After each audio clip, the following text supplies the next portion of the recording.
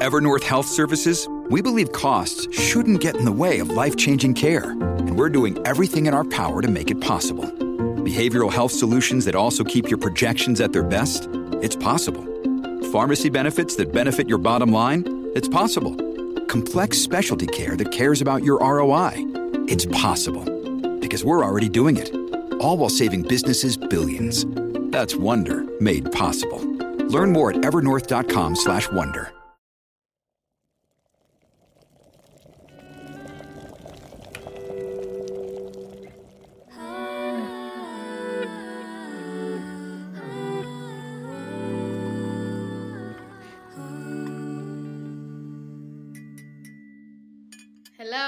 Hello. And welcome To the Matcha Diaries. Wow, you did a very good intro. No.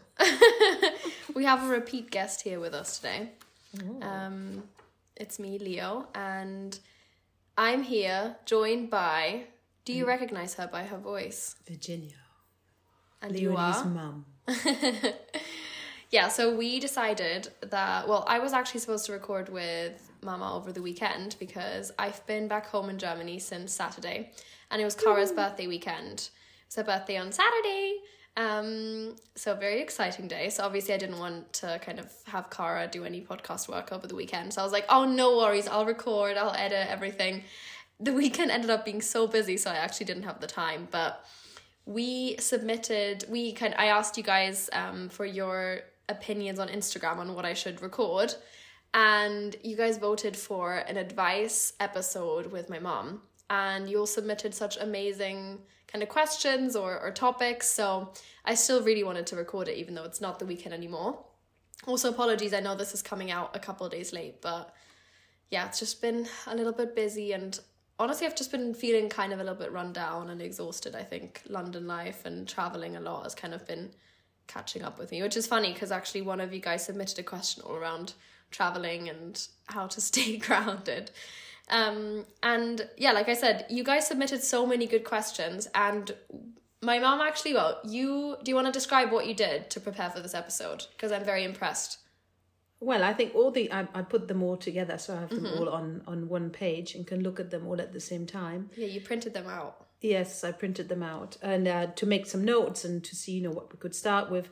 I think they're all really interesting and important, but unfortunately we won't be able to answer all of them, at least not today, but maybe we can start and then you can continue with Kara. Yeah.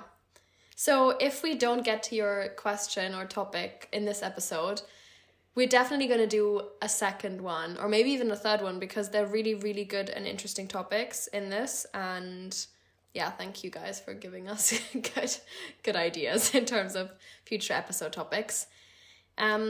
So, Mama, do you want to read out the first topic? Yes. Having too much stuff on my to-do list instead of doing tasks, I scroll on to avoid the task. I scroll on YouTube/Instagram. That's what sorry. she said. These abbreviations are beyond It says me. YT/IG and Mama just decided to skip over it.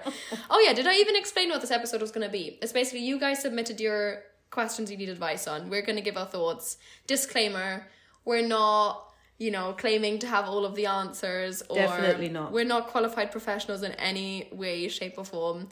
We're just two females of different ages giving our thoughts from our experience. I think it'll be interesting, Mama. I'm interested to hear your thoughts on this. Do you want to, because also a couple of them are obviously about stress, work, that type of thing. Do you want to give a very quick intro into what you do for work or what your day-to-day life is and what you normally balance? Well, I'm a teacher, so I teach art, English and drama, so I can really I'm stressed a lot because there's always something to do, and so I can really relate to this question because I have so many to-do lists and it's never ending, and so I can really relate, and I'm really good at procrastinating, but because you can't procrastinate too much. So what really helps me if I prioritize, I have a list I have several lists, and the things that are really, really, really important, I put an exclamation mark in front of it so they stand out, or you highlight them. Everyone has different ways of visualizing. You can put in my calendar, I always put exclamation mark so I see immediately, oh, this is the one to go for today, or these are the ones I have to do first today. Yeah, so that helps me prioritizing, visualizing, and then just start it. Baby steps, really important, and then tick them off, and that makes you feel really good. And rewards are very important, and breaks. You have to schedule in some breaks and rewards. Yep. I agree. Okay, what would be your reward? What would you schedule in? Little things. If you don't really have time, for doing having great long breaks, if you have really long stressful days, but just having a nice cup of tea. Yeah. A 5-minute break is really nice. Yeah. That's what I think I do the same. So I was kind of struggling with for a while, like my organization system when it comes to work. And I guess it's the same with like studying, like having a place where I have all of my to-dos, because there's so many things that I constantly have to remember that I still have to do. And if I had that all on one page, which I used to do, it's super, super overwhelming. And then it's really difficult to prioritize. So I've actually just started with like a couple of weeks ago, I started with a new organizational tool, and I got it recommended by the booktuber Jack Edwards, who I've been obsessed with recently. He does such good like book reviews. He does amazing content, like such high quality. And he was recommending this like organizational tool. Well, I think he was sponsored by them. They're called Milanote. And I've been using them for my work. How do you spell that? Milanote. Because I use Notion for my personal life and keeping that organized. So that also helps me, having different places where I store to-dos for different sections of my life. So on Notion, I have my personal section and I have a podcast section, which I share with Cara. And then I have Milanote now, which I use for my work. And actually within Milanote, I also share it with a couple of people in my team. But I have different sections within, because it's really cool on that kind of project tracker. You have different places where you can have different project boards, but then you also can have like a dashboard. It's very visual. You can have lots of different colors, which I like. And again, it's maybe figuring out what you find satisfying or what you enjoy in terms of keeping track of your to-dos. Because I think maybe I'm similar to you, Mama. I love the satisfaction of ticking things off, of having things visual, having things color coordinated, having things in different sections. So I also have a section of like my must-dos of today. Then I have a section of general to-dos of the day. I have a separate section, like on a separate page almost, where it's like the to-dos for the week. And then I have them kind of organized by day. But I also have a person in my team who she has like a more general to-do list on her laptop, but then she has a to-do list that she every day does on a notebook. So she does that, the daily ones, with pen and paper. So maybe it's also about figuring out like what works for you. How do you prefer to... But I think one of the main things is just to not write everything down on your to-do list that you could possibly want to get done for that day, because then I think it's really overwhelming. And if you just have a list of like 15 things that you don't want to do, then you're not going to even want to start, because you just know that you can't even get it done. You know, it's like such an unrealistic task that you set out to do.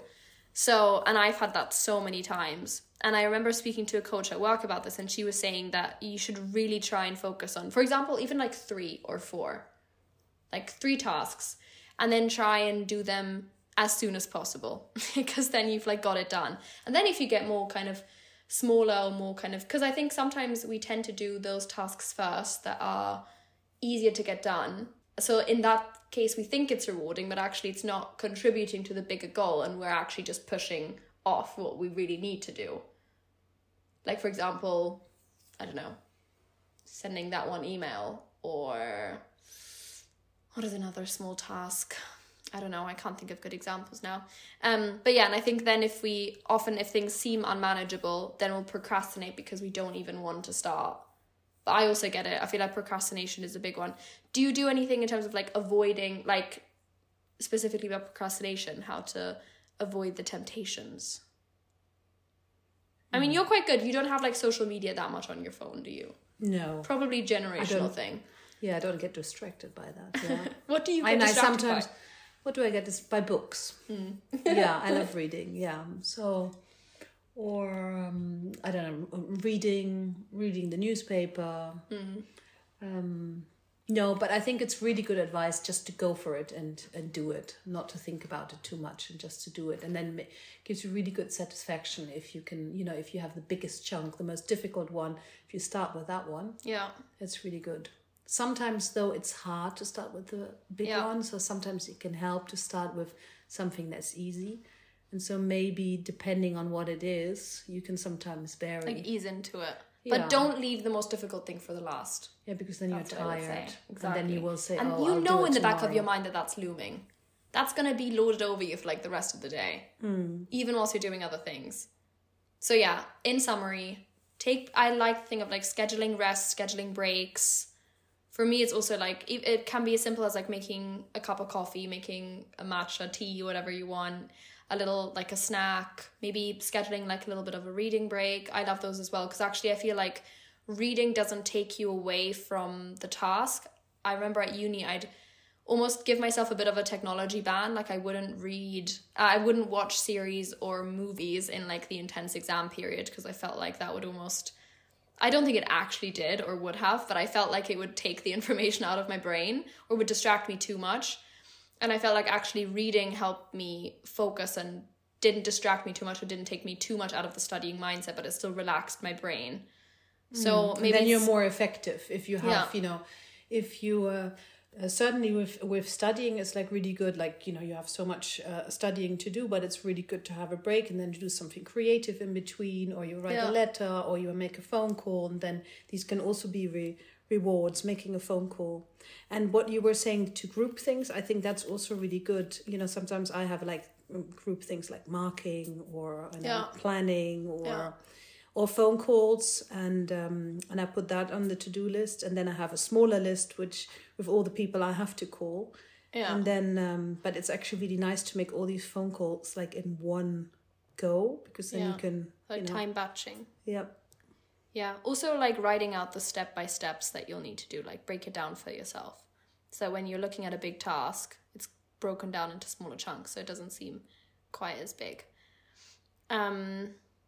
Anything else? I guess, and the phone thing is difficult because also that, like I sometimes go on my phone to write one message and then 5 minutes later I'm doing something completely different on a completely different social media app and I've completely forgotten what I actually wanted to do. Like it's a bit scary. I feel like the phone just sucks you into, I mean, that's literally what it's designed to do. Like the whole purpose in every app is designed to just suck you in. But I think for that, I mean, I'll just put my phone somewhere else then. Yeah. Distractions. That's what we all should be doing. I put it in a different room. I'm not going to lie, I do not put my phone in a different room. Because if you want to just want to listen to music, you can put, listen to music on your laptop or on a... Do not disturb helps me. During the workday, I normally put my phone on do not disturb.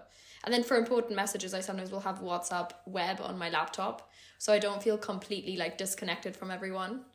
So I know because sometimes I feel like you want to still be able to be kind of reachable, which maybe is toxic in itself, but especially having a long distance relationship, which a lot of questions actually were about as well. Like you can't just disappear unless it's like a very specific important day.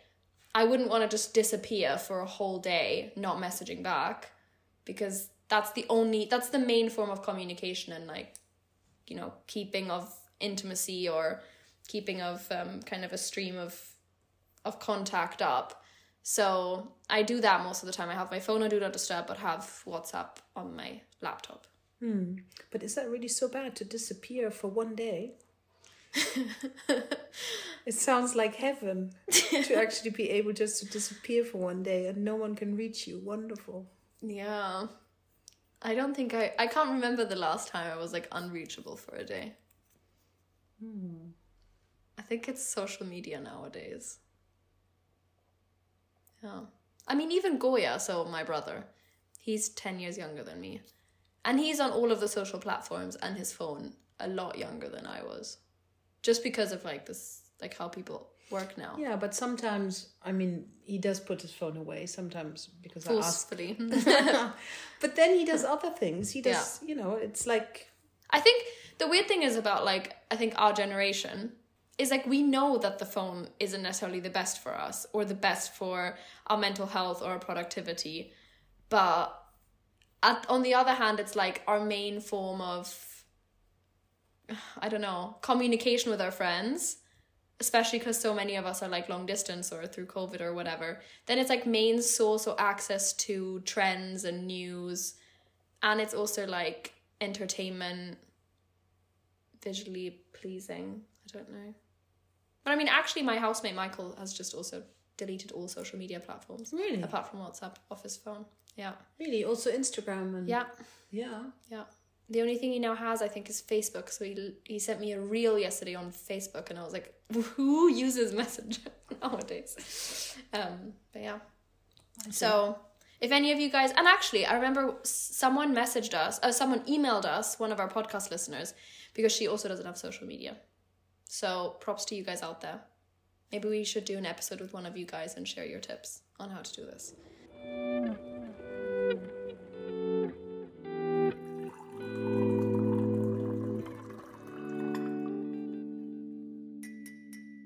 Moving on to the next question. Actually, we touched on this a little bit. It's about long distance relationships.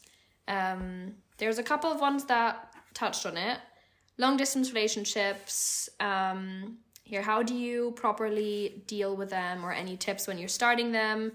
And this one, there was one specifically that said they won't be able to move in for 2 years, which is a very long time, to be fair. So yeah, that is, it's really tough. I'm really sorry. Similar for you, though. It's going to be 2 years, right? Oh, yeah. True. I'm really sorry. Going through too. Yeah. But yeah. But you're managing it quite well, so you're probably really good in giving tips on that. Well, Mama, do you want to give... Because you also did long distance. Yeah, I did it for a year. And... do you want to explain your circumstances? Because they were, I think, a lot tougher than what we have to do nowadays. Yeah, we didn't really have mobiles at that time, so it's quite a long time ago. Okay, please give your... Yeah, I was studying, so and I was basically pregnant with you. Mm-hmm. Mm.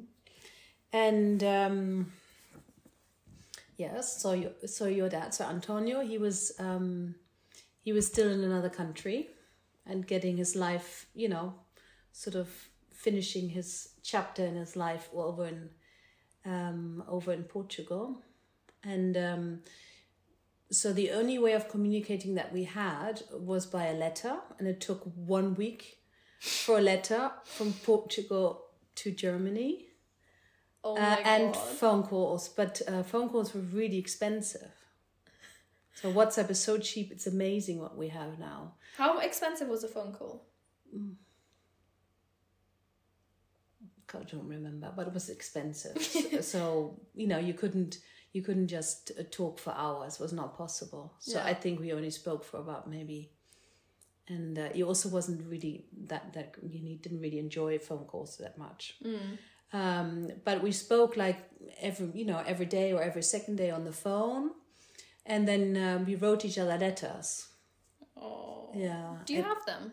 I still have, yes, of course. And he made really beautiful, like really creative letters. Really like poems and just like diaries, and he made like photo stories. Took photos, like in a way like a vlog, but with photographs and then text and then sending them. Oh, that was really nice. So I think it's just really important to to stay in touch and to to send each other signs of love. Yeah. So the other one knows that you're thinking of them and you're interested, and doesn't get worried. I mean, you worry anyway, but then you worry less. Yeah, that's a good point. Because, okay, so I guess my experience, I'm in a long distance relationship now, which I think most of you listening know. My boyfriend lives in Italy. I live in London most of the time. But I actually also did long distance with my ex quite a few times. So at the time I met him at uni, and then whenever I'd go home over the uni holidays, we do long distance for either 1, 2, 3 months, depending on what holidays it was.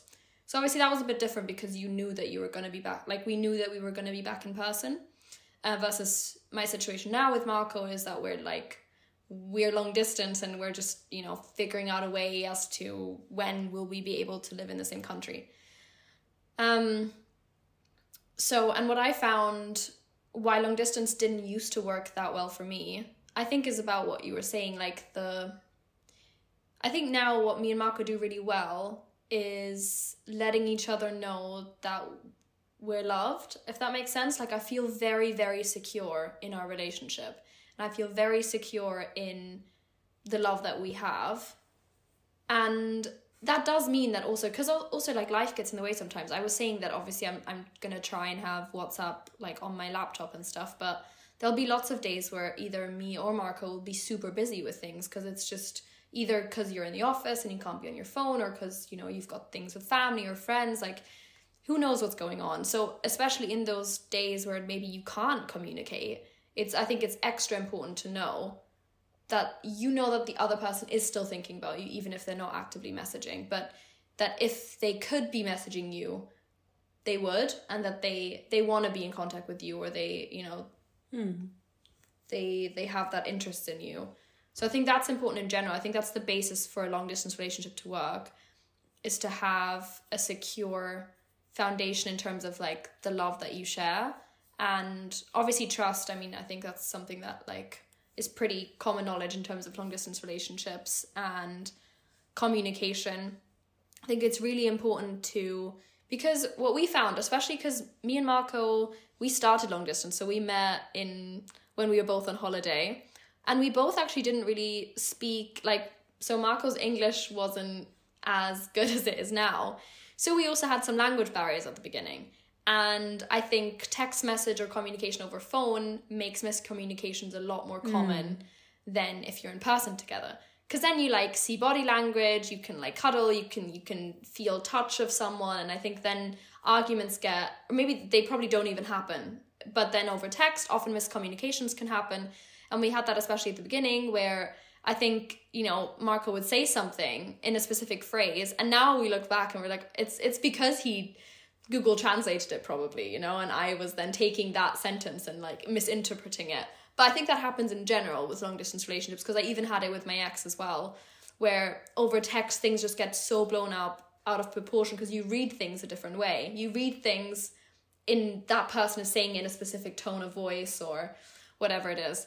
So I think communicating very clearly is really important, and just jumping on a phone call, even if you're busy, like even if it's just 5 minutes versus, and even if you're mad at the person at the time, like jumping on a FaceTime especially, I think even if it's literally just 5 minutes, I think really helps to like calm you down. And and communicating also, like if you are worried about something or you were thinking, you have like a bad thought about something, you think, does it really mean it like that? Yeah. You know, rather than worrying about Definitely. it, just phoning and asking, you know, what do you mean by that? And then you can talk it through. And then normally it's, you know, probably the problem will resolve itself. Yeah, because definitely. you realize you've misunderstood each other. That was really nice about the book that, we read in...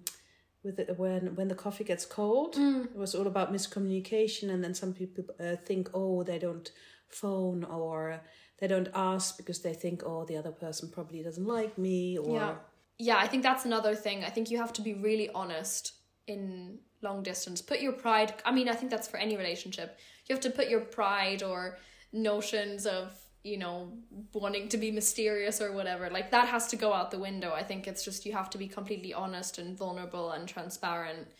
And even if you think like it's a silly thought or it's a silly worry or whatever it is, like I think just voicing it, even that makes it better. As soon as you say it out loud, I think it's just easier. And if it's the right partner, they'll understand you and like they'll be able to make you feel calmer or make you feel at ease. And then I think a big thing is also trying to plan things to look forward to. And I don't know what your guys' situation is, because actually, obviously there's been a couple of you who must be in long distance relationships right now. And I know everyone's situation is different, because also me and Marco are very lucky that we live a relatively short flight away. We both work semi-flexibly in the sense that we can sometimes work from home certain days. So that makes it easier to travel sometimes. And we also are both earning money via our jobs, which helps us support us financially in terms of flying. Otherwise, I honestly don't know how we'd fly as much as we do. I mean, we just wouldn't be able to. You seem to be really, you're really lucky because you see each other like roughly every 2 to 3 weeks, right? Every month at least. We try to do every a 3 bit to like 4 weeks. Meghan Markle and Prince Harry. I just watched the first episode yesterday. And you can see the schedules. They had these text messages and the dates when they met each other. And was we don't roughly about every 2 weeks. We don't have a private jet though. No. Unfortunately not. I feel like our long distance relationship is slightly less glamorous than Harry and Meghan's. Well, I think yours is very beautiful. It doesn't need to be glamorous. No, it needs I'm not to be saying loving. it's less beautiful. It's very beautiful. But yeah, I feel like less stressful. Yeah. Definitely better. Thank God Marco's not the Prince of England. Definitely. You're very lucky. Yeah. So think about that. At least your boyfriend is not the Prince of England, I'm assuming. Yes, and no one's following you. No paparazzi. Yeah. No, that makes it a lot easier. But no, I feel like, but it's still important, I think, to schedule things to look forward to. Even if it's in a month, in 2 months, in 3 months, like having something that you're working towards, even if it's not the finally when can we kind of move in together. I think that is something though that, because one of you guys obviously said won't be able to move in for 2 years. That's obviously really tricky, but at least it's nice that you seem to have at least some sort of end date in terms of like in 2 years. Yeah, something to look forward to. Exactly. Because I think what's difficult, and I've kind of spoken to friends who've had that as well before, where you're doing long distance and neither of you have any plans or desire to move to a different place or the place where the other person's living. And that's difficult because then how are you going to resolve it without one of you guys? Like one of you guys will have to change their mind or opinion or make a compromise. Otherwise, how would it work?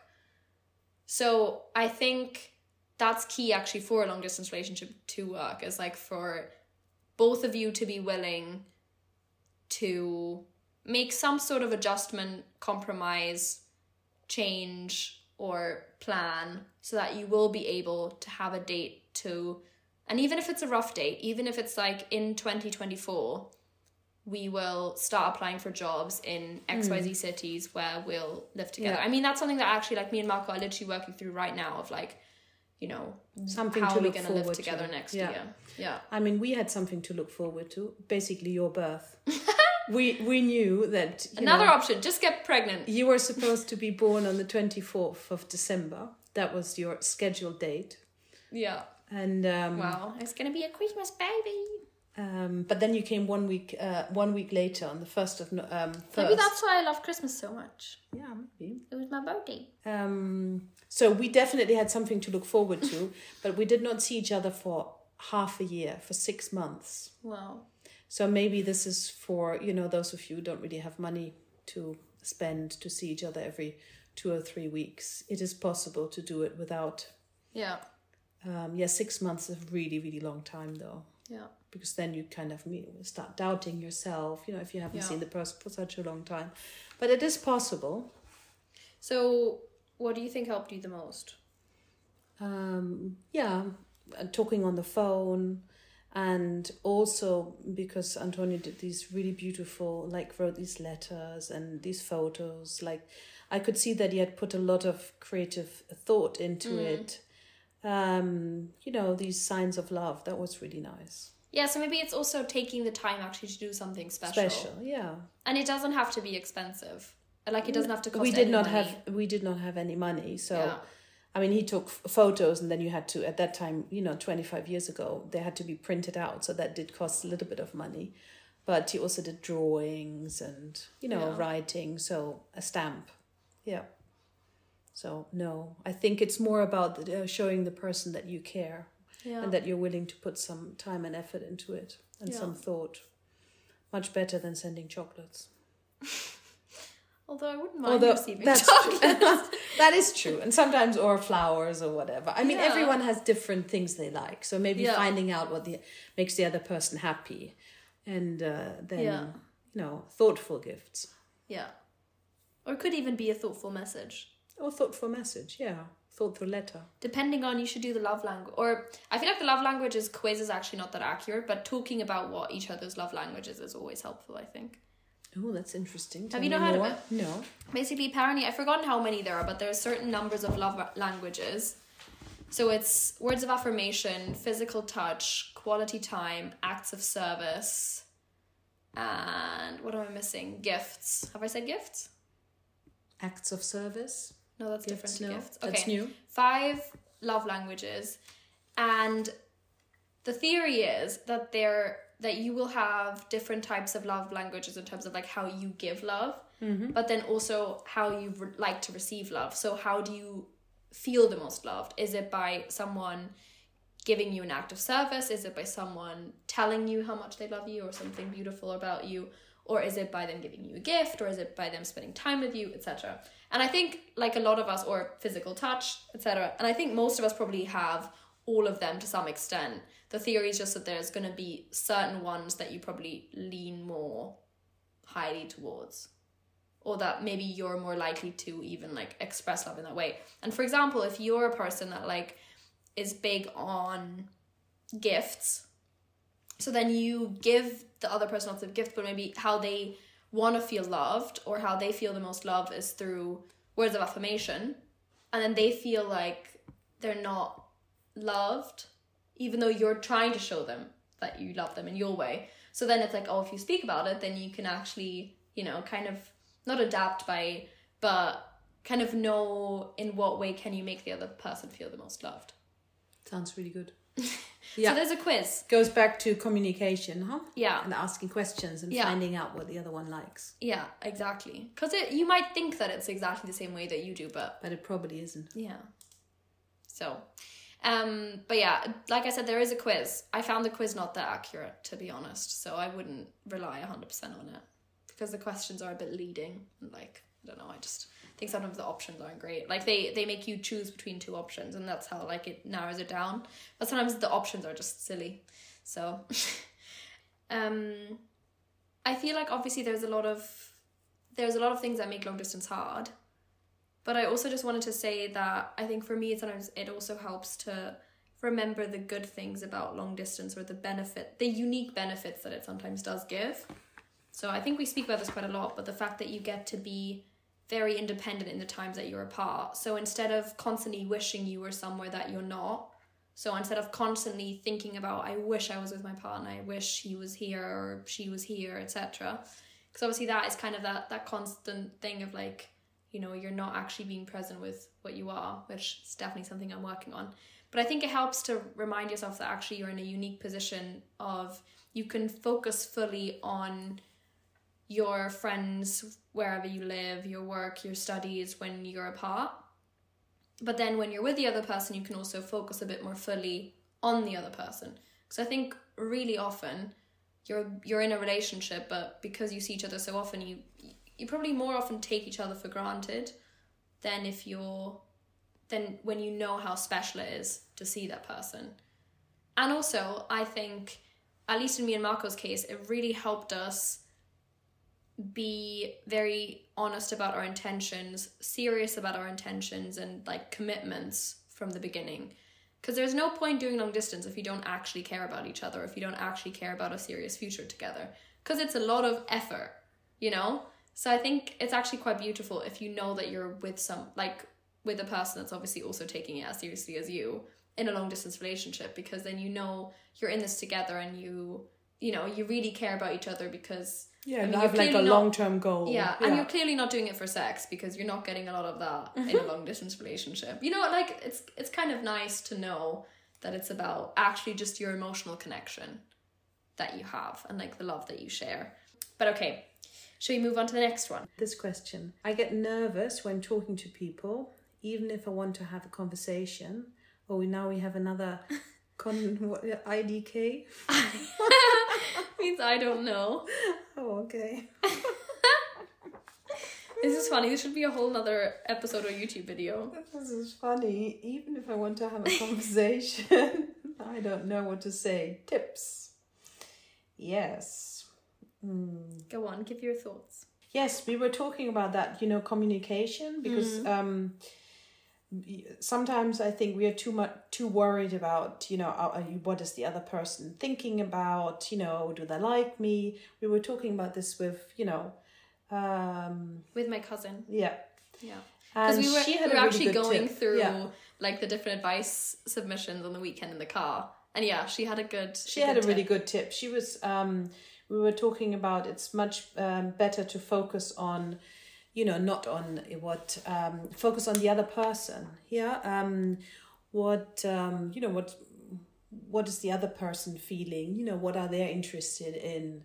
So if you're focusing more on them rather than yourself, then you can also find out, what do they like? How can I, yeah.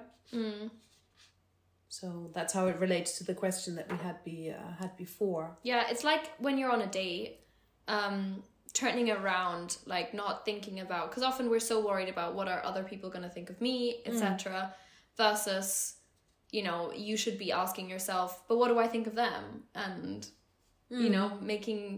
turning it around like that, like shifting your mindset of the conversation. Or for example, if it's like you just genuinely want to know something about the person. So yeah, trying to... Yeah, finding out how to, make them happy, or whether you're compatible, or whether, you have similar interests. Yeah. And I think conversation is a bit of a muscle and a bit of a skill that you can practice. Because I feel like we all noticed this when coming out of COVID. Like it was a bit weird at first, like start having casual conversations again, or small talk, or I've noticed this a lot when coming back to the office, and like the office small talk, or not even small talk, but just like the chit chat that you would have with people in the office. Like it's not about your friends, because your close friends you probably would have still talked to kind of most days, but it's about those like the new interactions, networking, all of those things.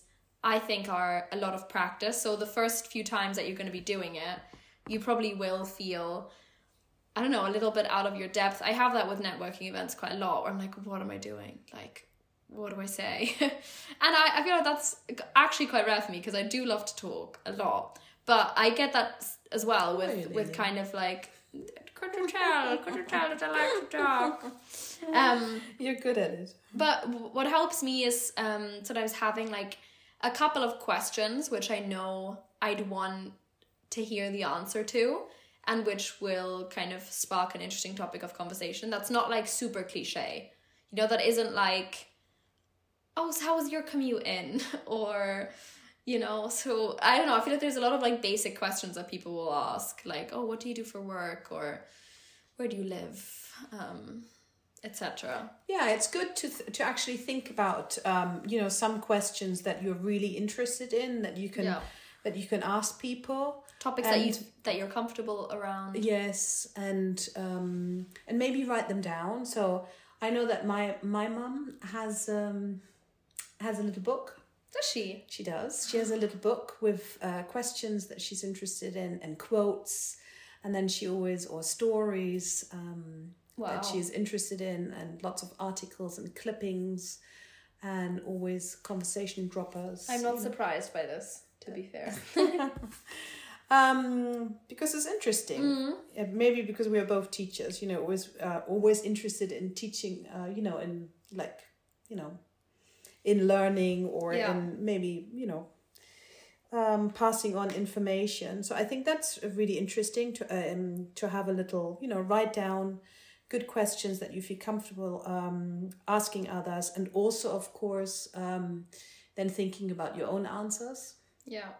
I think that's another thing, I guess, if you do have a couple of questions that you feel comfortable with or you're interested in, then you'll kind of already know what your answer would be, for example. So then you can make it more focused on not what will they think of me, or what will my answer be, or what do I say, and more about trying to make it about the other person, or trying to really focus on the other person, actively listening, etc.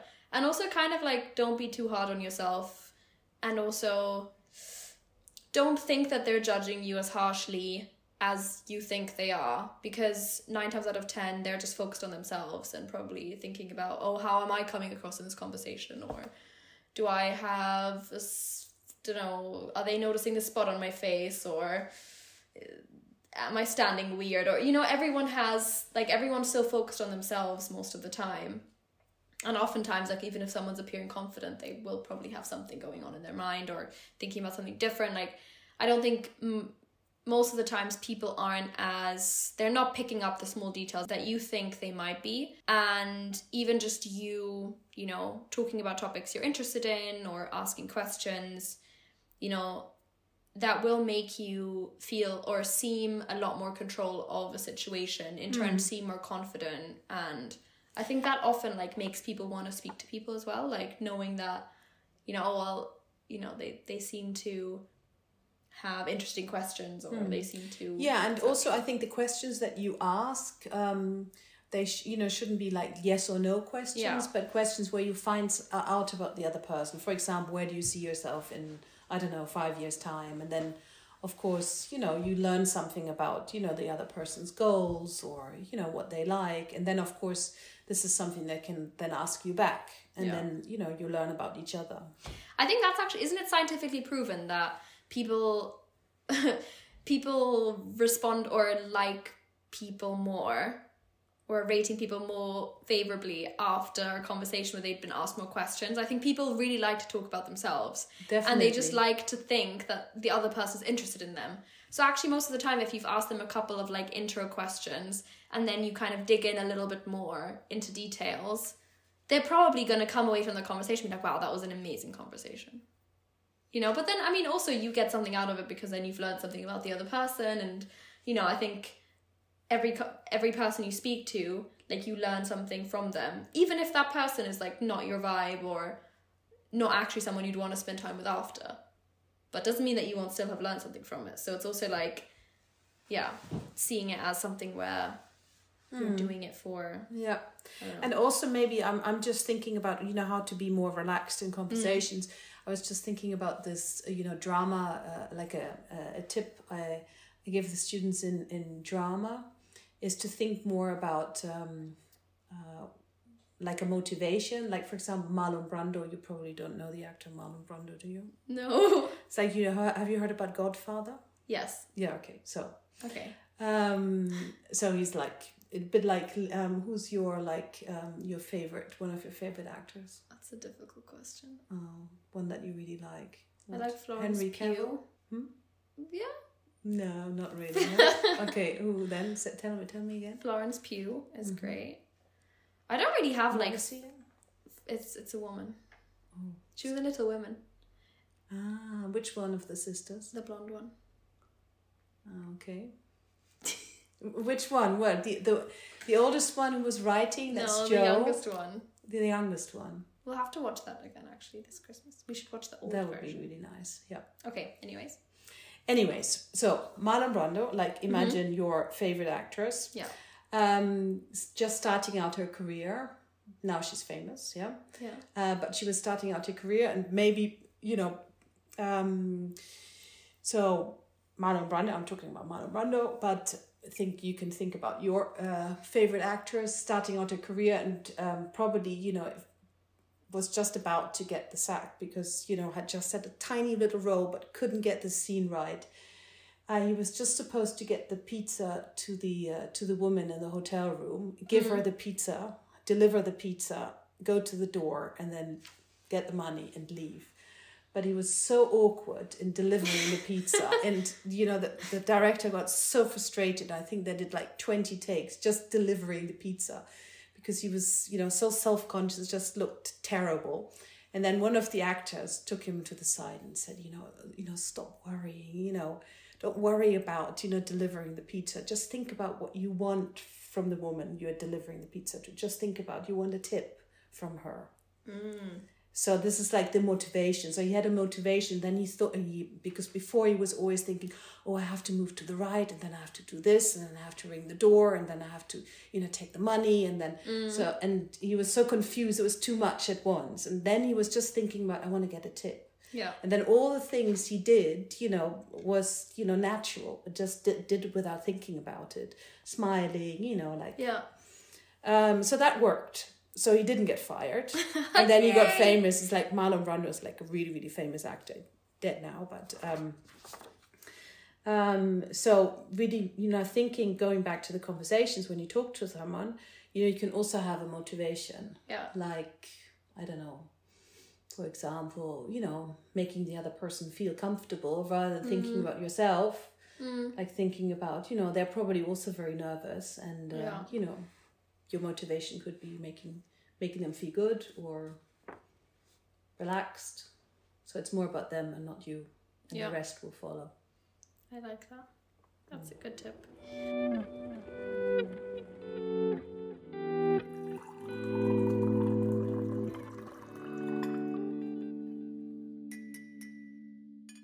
Mama's just showing me Marlon Brando. Yeah, I feel like his face looks familiar. I feel like the podcast listeners will be maybe shocked that I don't know him. I do apologize. I actually haven't watched The Godfather, which maybe is a TV sin. And I do know the actress you're talking about. Yeah. I do really like her very much. One of them was also about like feeling grounded when often traveling for long distance. And I am working on the feeling grounded thing when traveling for long distance. I think that's probably my biggest challenge, because I'm a person that is very routine based, and I love traveling, but traveling for long distance is very different than traveling for like pleasure or culture. Not that you're not traveling for pleasure, but you know what I mean. You're not traveling just because you want to explore a new city every once in a while. Like, you kind of have no choice, especially if you're doing it every other month or so.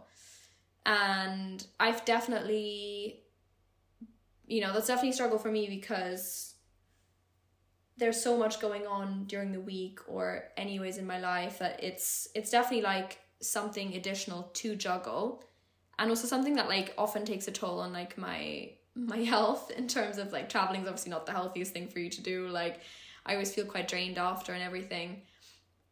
I think what does help me is trying to find like moments of my routine even when I'm abroad. So for example, even when I'm with Marco in Italy, like I'll still try and find the time to sit down and read my book for like 15 minutes, and I'll be drinking a tea, or I'll often like be awake for longer than Marco is. So we'll just like, he'll already be asleep, and then I'll be like reading my book in the evening or something like that, where I still feel like I have like bits of my routine that I love to do at home, and I have that in the other place.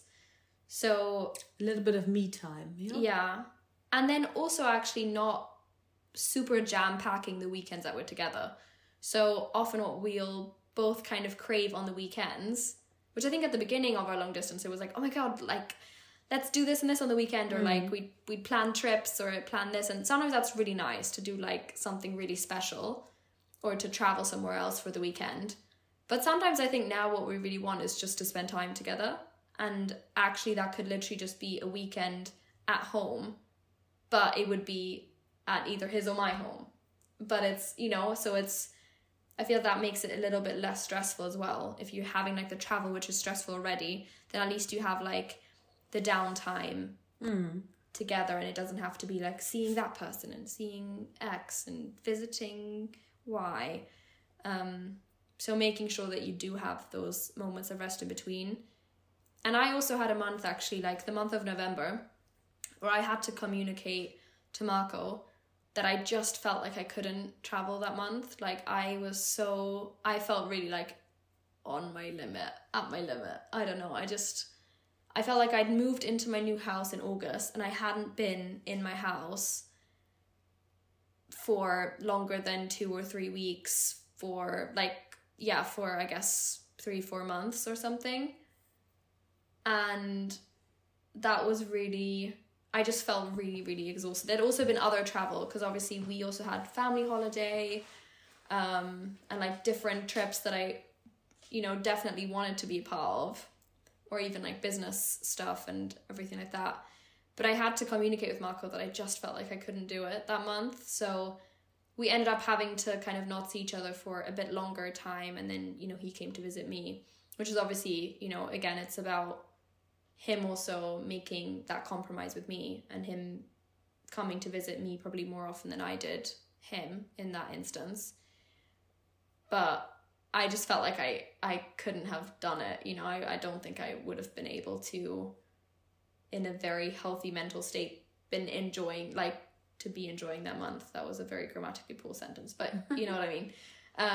And yeah, so honestly, I don't know if I'm the best to give tips on this, because it's definitely something that I'm working on, like how to feel grounded with so much travel, and especially when you feel like it's not really something in your control, because you're doing it to, you know, make your relationship survive. But I guess it's also trying to remember that it's not forever, and it's and I think even though, you know, I think what is stressful about traveling is that sometimes you don't get enough sleep. Yeah. So maybe trying to, you know, as you said, you know, not to jam pack your day, and trying to make sure that you do get, you know, you do get as much sleep as possible.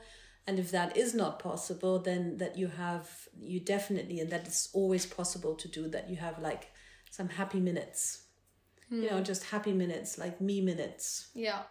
Where you, even if it's just, you know, listening, you know, for us would be reading. We both love reading, you know, just reading for 15 minutes is, or 5 minutes or 10 minutes.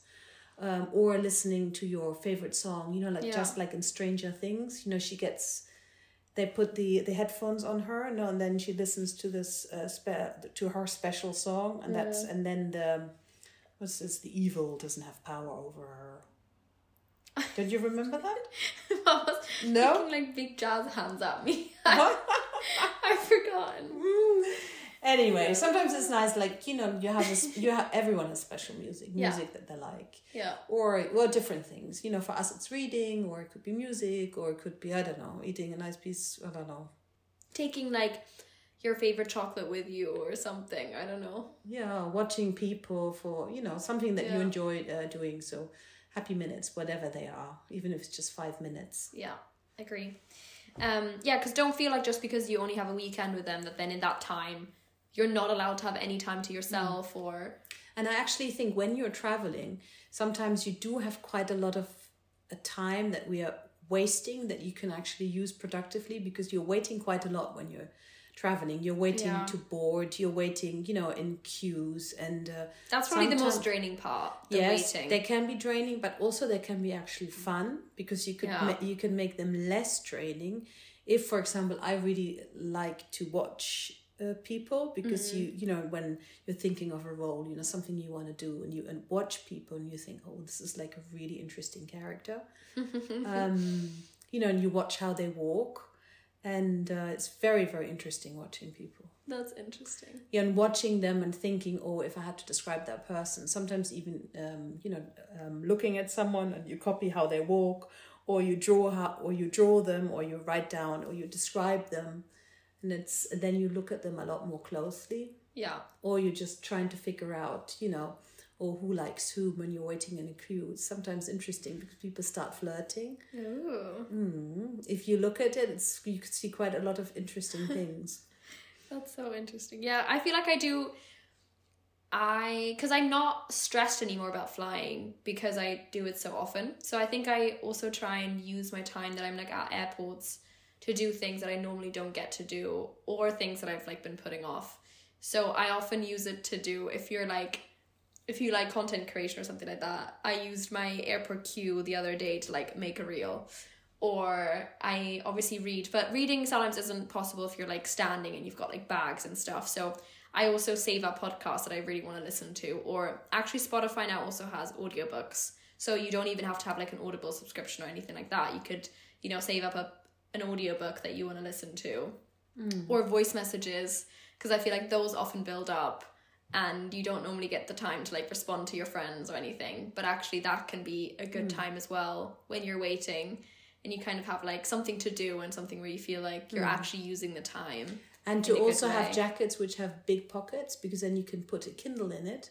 And then even when you're waiting, you know, you can put your Kindle out very fast. Even better. You know what? I just bought the best bag in the history of all bags. I bought this bag from Uniqlo, which is like it's like a bum bag basically. So basically, but it's actually got a lot of space in it. It's only £14.99. 14, not 40. And there just fits so much space in it. So I could wrap it around like my body, but then I had my jacket over it, so I could have my passport there, my like headphones. You could even fit a book in there. So it's not like an extra handbag because no one Exactly. sees it. Yeah. Exactly. And then it really saves you time as well. So that was, I mean, not related to not feeling drained, but good tip though.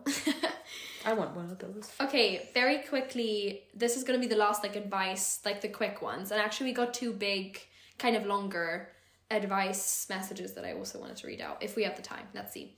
But yeah, the last one, I think we've mentioned books quite a lot, so tips for reading, huh? Yeah, the question says tips for reading more. I feel like I read only book club books whilst you manage so many. This girl is actually in our book club, so shout out to you. Mama, do you want to say? Because I feel like I've gotten my love for reading probably, like it's a lot due to you. So. I mean, for us it's no problem to read. Well, I think for me it's more, I love reading. Just we both love reading, but for me it's probably more like I don't always have the time to read.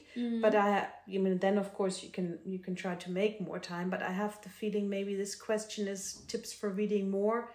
I'm not quite sure, what the context is, whether maybe I know she is also very busy. She is very busy, or is it that do you think it's more that it's difficult for her to start a book, or maybe it's like... Maybe it's, I don't know. I mean, I obviously don't know exactly what like her specific circumstances, but I know that she does quite a challenging degree. Plus it sounds like she also has a long distance relationship. So I could imagine that it's a time problem, as well as potentially I don't know, I think with reading it's all about like prioritization, like choosing to read when you could be doing something else. And also maybe, whilst you manage so many, so sweet, so it's like the goal is to read as many as possible. I actually really like, of course, the simple solution to this is if you want to read many, choose short ones. And maybe even graphic novels, because these are really fast to read and they're so much fun. They have very little text. And you can even now get novels, like really big chunky novels, but they're, shortened into graphic novels. I just read a really good one. It's called, I think, In a Man's Skin.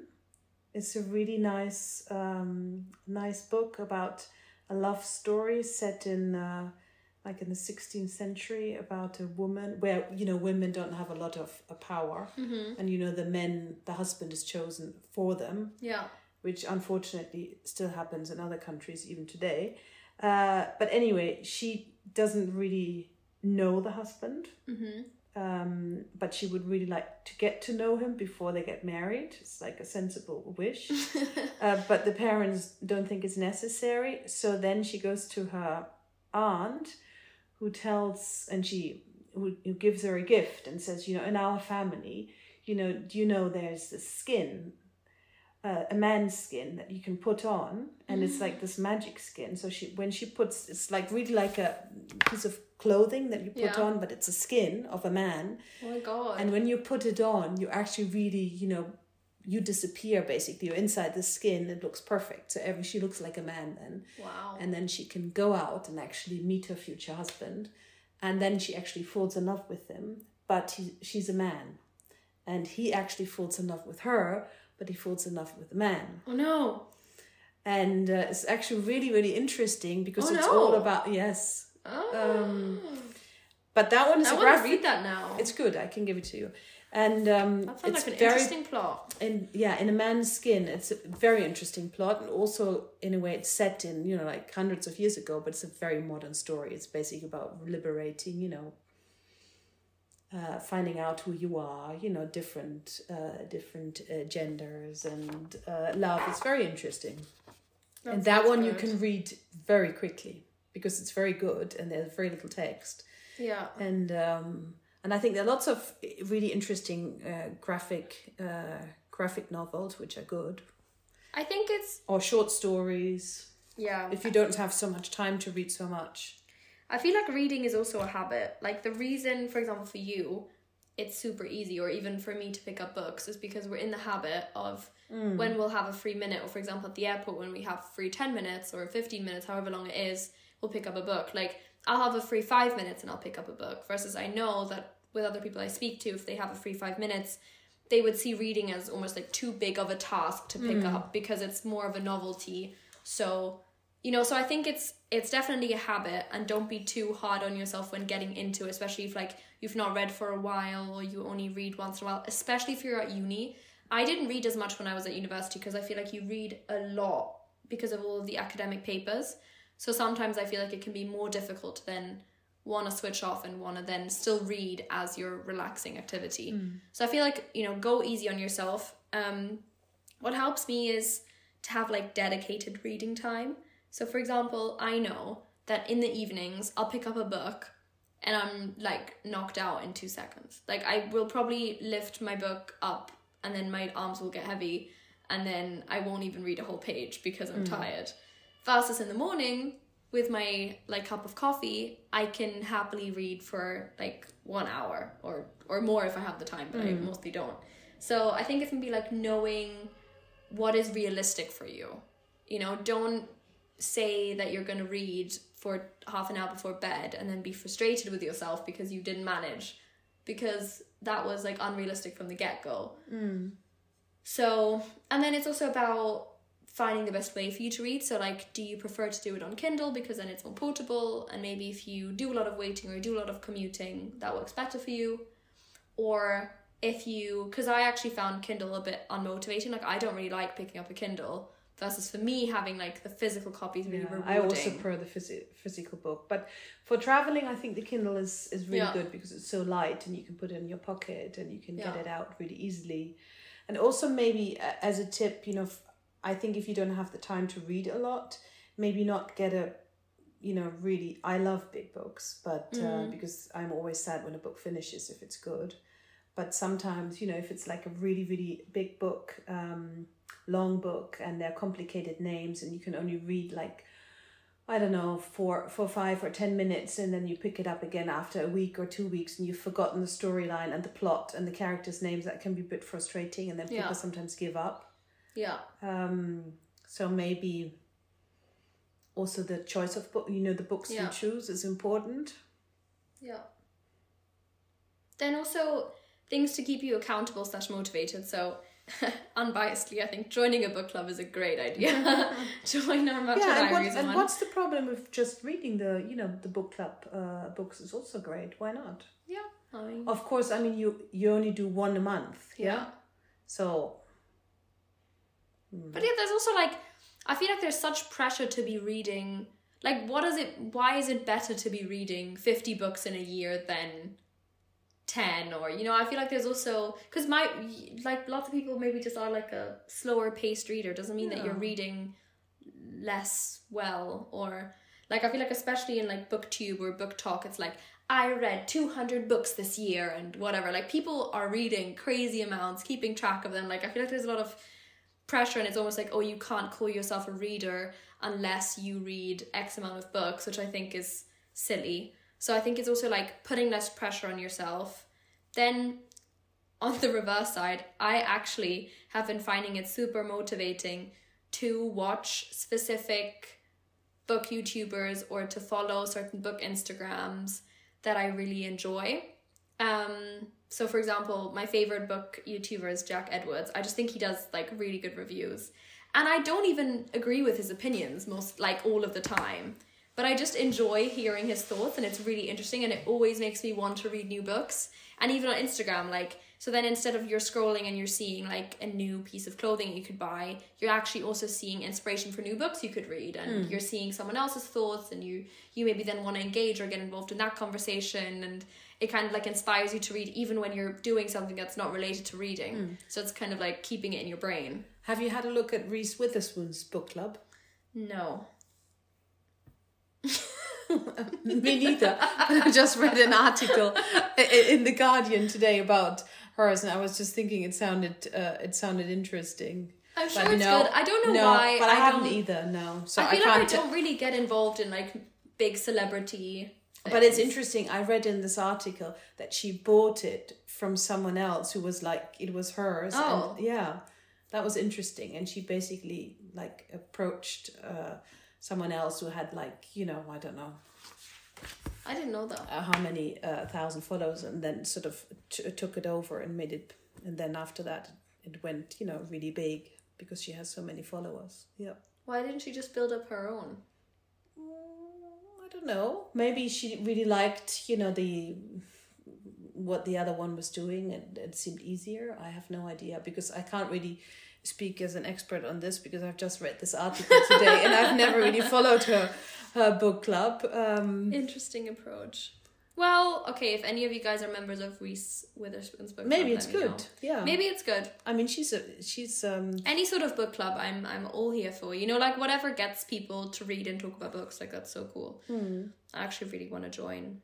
I mean, I love our book club. It's honestly like one of the favorite things we do. What is this called? This 99 question where famous people are asked a certain amount of questions in a very short amount of time. Vogue 75 questions. That's it. And I just saw her video. Oh. And that one is really fun to watch. So you do procrastinate whilst watching YouTube videos? Well, I read. Yeah, I did that on holiday. Okay. It was fun. Okay, fine. I was trying to catch you out, but you didn't allow me.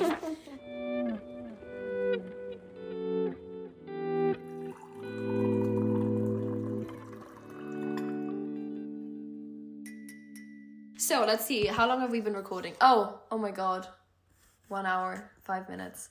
Okay, I think we really have to wrap it up. We wanted to get to some more questions, but I think we might have to just do that in a separate episode, and then me and Cara will talk about it. Although that you had a really, really sweet long message. Yeah, we had a really interesting one around, it was like a specific situation that she was speaking about with like it's like almost a teaser for the next episode, but it was about a guy in her friendship group, and her kind of, she's been liking him for a while, and he knows that she likes her. And kind of recently she asked him to like go for a coffee or something, and he said yes, but then since then he kind of didn't follow up. And he kind of said he was ill and then didn't follow up, but they've obviously seen each other since, because they're like in the same friendship group. And then her question was around like, what should she do? Because he clearly does like her to some extent. First of all, they're friends, and then also he kind of seeks out her company when they're in a bigger group, but then he's clearly also not made the effort to meet up with her or to follow up. And it's been kind of a week since she sent that original message asking to go for a coffee. I mean, now I've kind of explained the situation. May as well give our thoughts. Yeah. So I hope I summarized this well. I actually don't have the message in front of me right now, but we did read it. We were discussing it at dinner table with my brother and Papa it's a really interesting question. Yeah. Well, I mean, we all had different thoughts. Yeah, we all had different thoughts.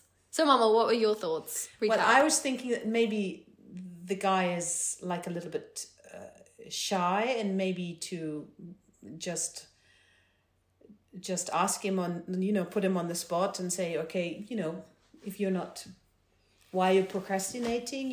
If you do, just go for it. If not, no problem.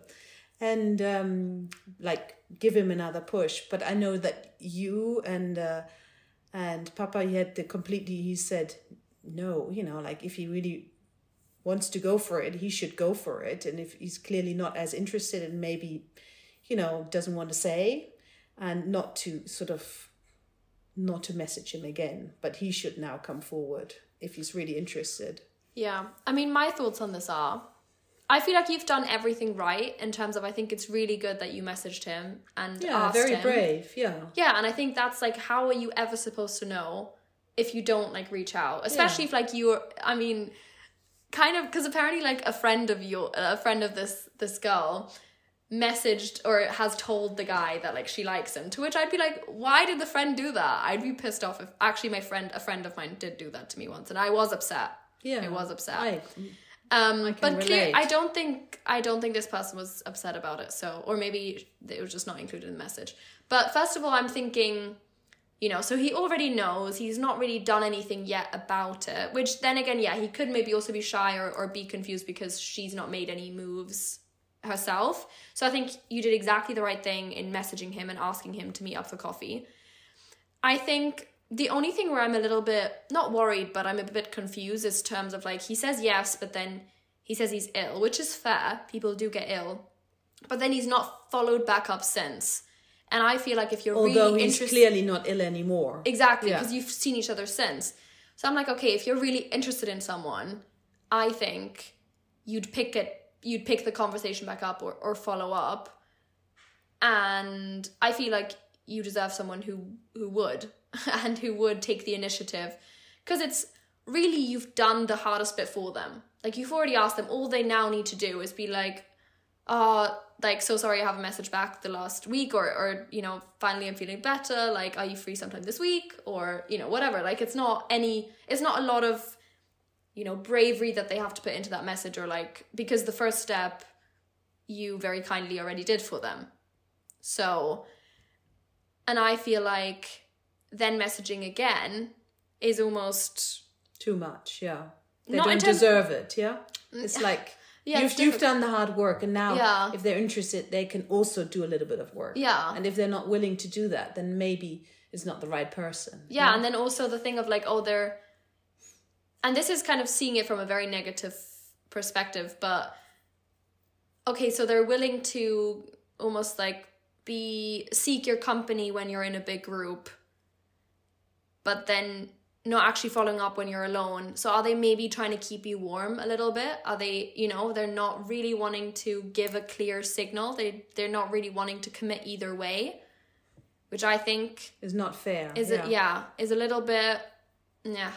But then what Papa also said was that because I think he also agreed with me at first, like that was his instinct. But then he also said that when you were saying the thing of like, maybe actually he is shy, that he used to also have a friend who had that exact thing, where like he really liked a girl and he knew that the girl liked him, but he found it really difficult to actually meet up with her, or to, you know, then commit to her or anything, or to make any kind of move, even though technically, you know, it should have been an easy situation, because he was scared that he wasn't going to be good enough for her, or, you know, he had his own insecurities, which were preventing him from going into that situation, which obviously we have no idea. That might also be the case.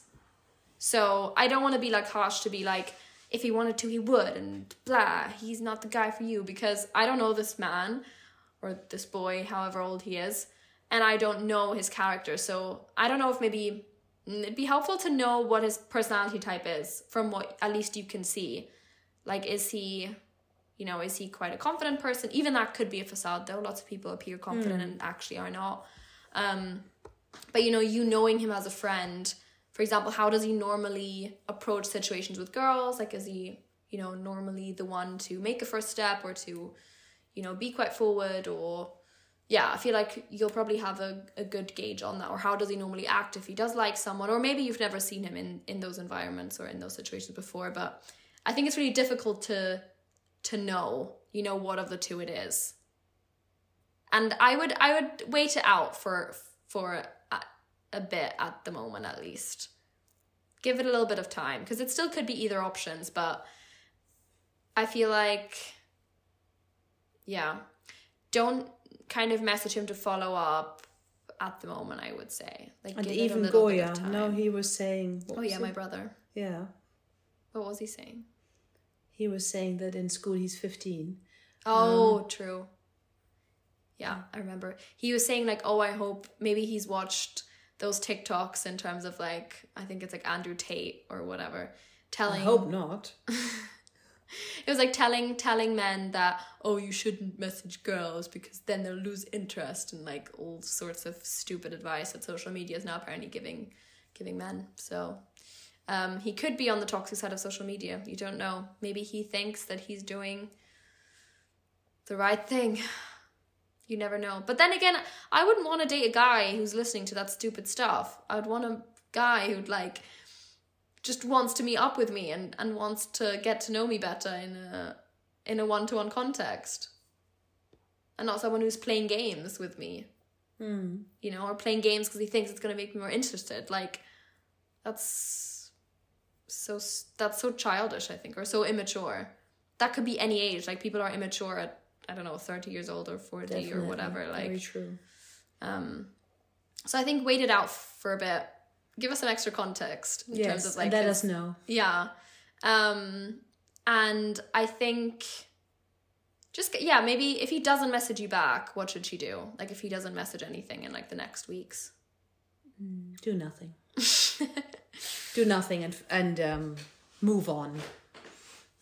So have you given up on your shy boy theory? maybe try and gauge it when you're together in big groups. Like, for example, at like a party or something. Like, yeah, if the moment is right, she could just find out and say, or even bring it up in person. Because I think that could work maybe quite well in terms of like if you have a moment where you're actually speaking the two of you and being like, oh, like, what about that cup of coffee? Do you want to? Or, it's no problem if you don't want to, just tell me. Yeah. Maybe bring it, because I feel like that's less intense than like messaging someone about it. It's just like, by the way, if you did want to get that, like giving him another chance in that way, maybe if you think the moment is right, if you think you're like vibing. And then also asking the question in person, although maybe you're afraid to do that because it's more awkward but then you can actually, you can see, you can observe, how the person reacts, and that will tell you a lot about whether he does really like you in that way or not. And if not, no problem. You can think of a follow-up question and just, move on. Yeah, because you don't have to phrase it. Else. It doesn't have to mean that you're, that you want XYZ from him. Like it could, I mean, it's really often that you just want to meet up for a cup of coffee with a friend, no matter what like gender they are. Like it's just a normal question to ask, even with the context of like him thinking that, or him knowing that you like him. That information was also probably communicated to him like a while ago from what your message seemed. So he could also be thinking like, who knows if you're already interested in someone else? Like, who knows if that's even still the case, So don't feel like you're like on the back foot, or you're like the one in not the position of power. Like you still have all the power. You still have all the control in terms of if you want to kind of retreat or, focus on someone else and just see him as a friend, or, but yeah, I don't know if this was that extremely helpful, but we tried. Okay, do you want to finish with the story time? Oh God, I don't know if we have time. It's so long. Okay, very short. Because we got one question, which is, how long had you been going out with your partners before you told your parents? Story time, please. I think I'm potentially a bit of a rare example, because I know from a lot of my friends who don't, like, I've got a friend who's like, I'm only going to tell my dad that I've got a boyfriend when we're like engaged to be married. So really? I think I'm a bit different. Like, I think I've told you about every single guy I've dated pretty much as soon as I've met them. So like, do you remember when I first told you about Marco? Yes, you were on holiday. Yeah. Yeah. Did I tell you when we were still in Spain? Or did I tell you because I think you told me after. Because basically... No, I think you told me after. We went to Spain, and then straight after I went on family holiday with everyone. And then I told pretty much my whole family that I'd met this cute Italian surfer, and I was very excited. So yeah, I pretty much told them as soon as... But it's just because I think we just have a very open relationship. And even as a teenager, I feel like I'd tell you very quickly, and you got to meet most of the people I dated. I'd say you met pretty much everyone. That was like somewhat significant. That was fun. How did you feel when like I told you about a new person? Happy for you. Yeah? Yeah. Okay. That's good. Do you feel like you have a good... Could you judge before it was... Like in the past, could you judge that it was going to end before it was going to end almost? Or did you sometimes think that actually... Yeah, normally I think you normally know yourself, and the way you're telling the story, you can then know, what stage you're at. That's interesting. Yeah. Yeah, that's true. The way a person is telling or talking about someone else says a lot. Okay, we're going to end it here. We've spoken for a very long time. That's fun. Yeah. We hope you enjoyed. And yeah, let us know what you thought, if you enjoyed. And yeah, me and Carl will probably do like a part 2, responding to some others. Also, very exciting news is that Carl and I uploaded our first vlog to YouTube. It's about the day that we did our Matcha Diaries book club event. So I'll put the link we'll put the link in like the description, the notes of the episode, so you can go watch it and let us know what other videos you'd like to see from us in future, because it's just, I think it's a really fun platform, and I actually really enjoyed editing. So I think we both want to get into it a little bit more, and obviously it's like long form content, which we clearly enjoy. But it's just like a more visual way. So yeah, let us know. And thank you, Mama, for coming on again. I really appreciate it. Thank you for asking.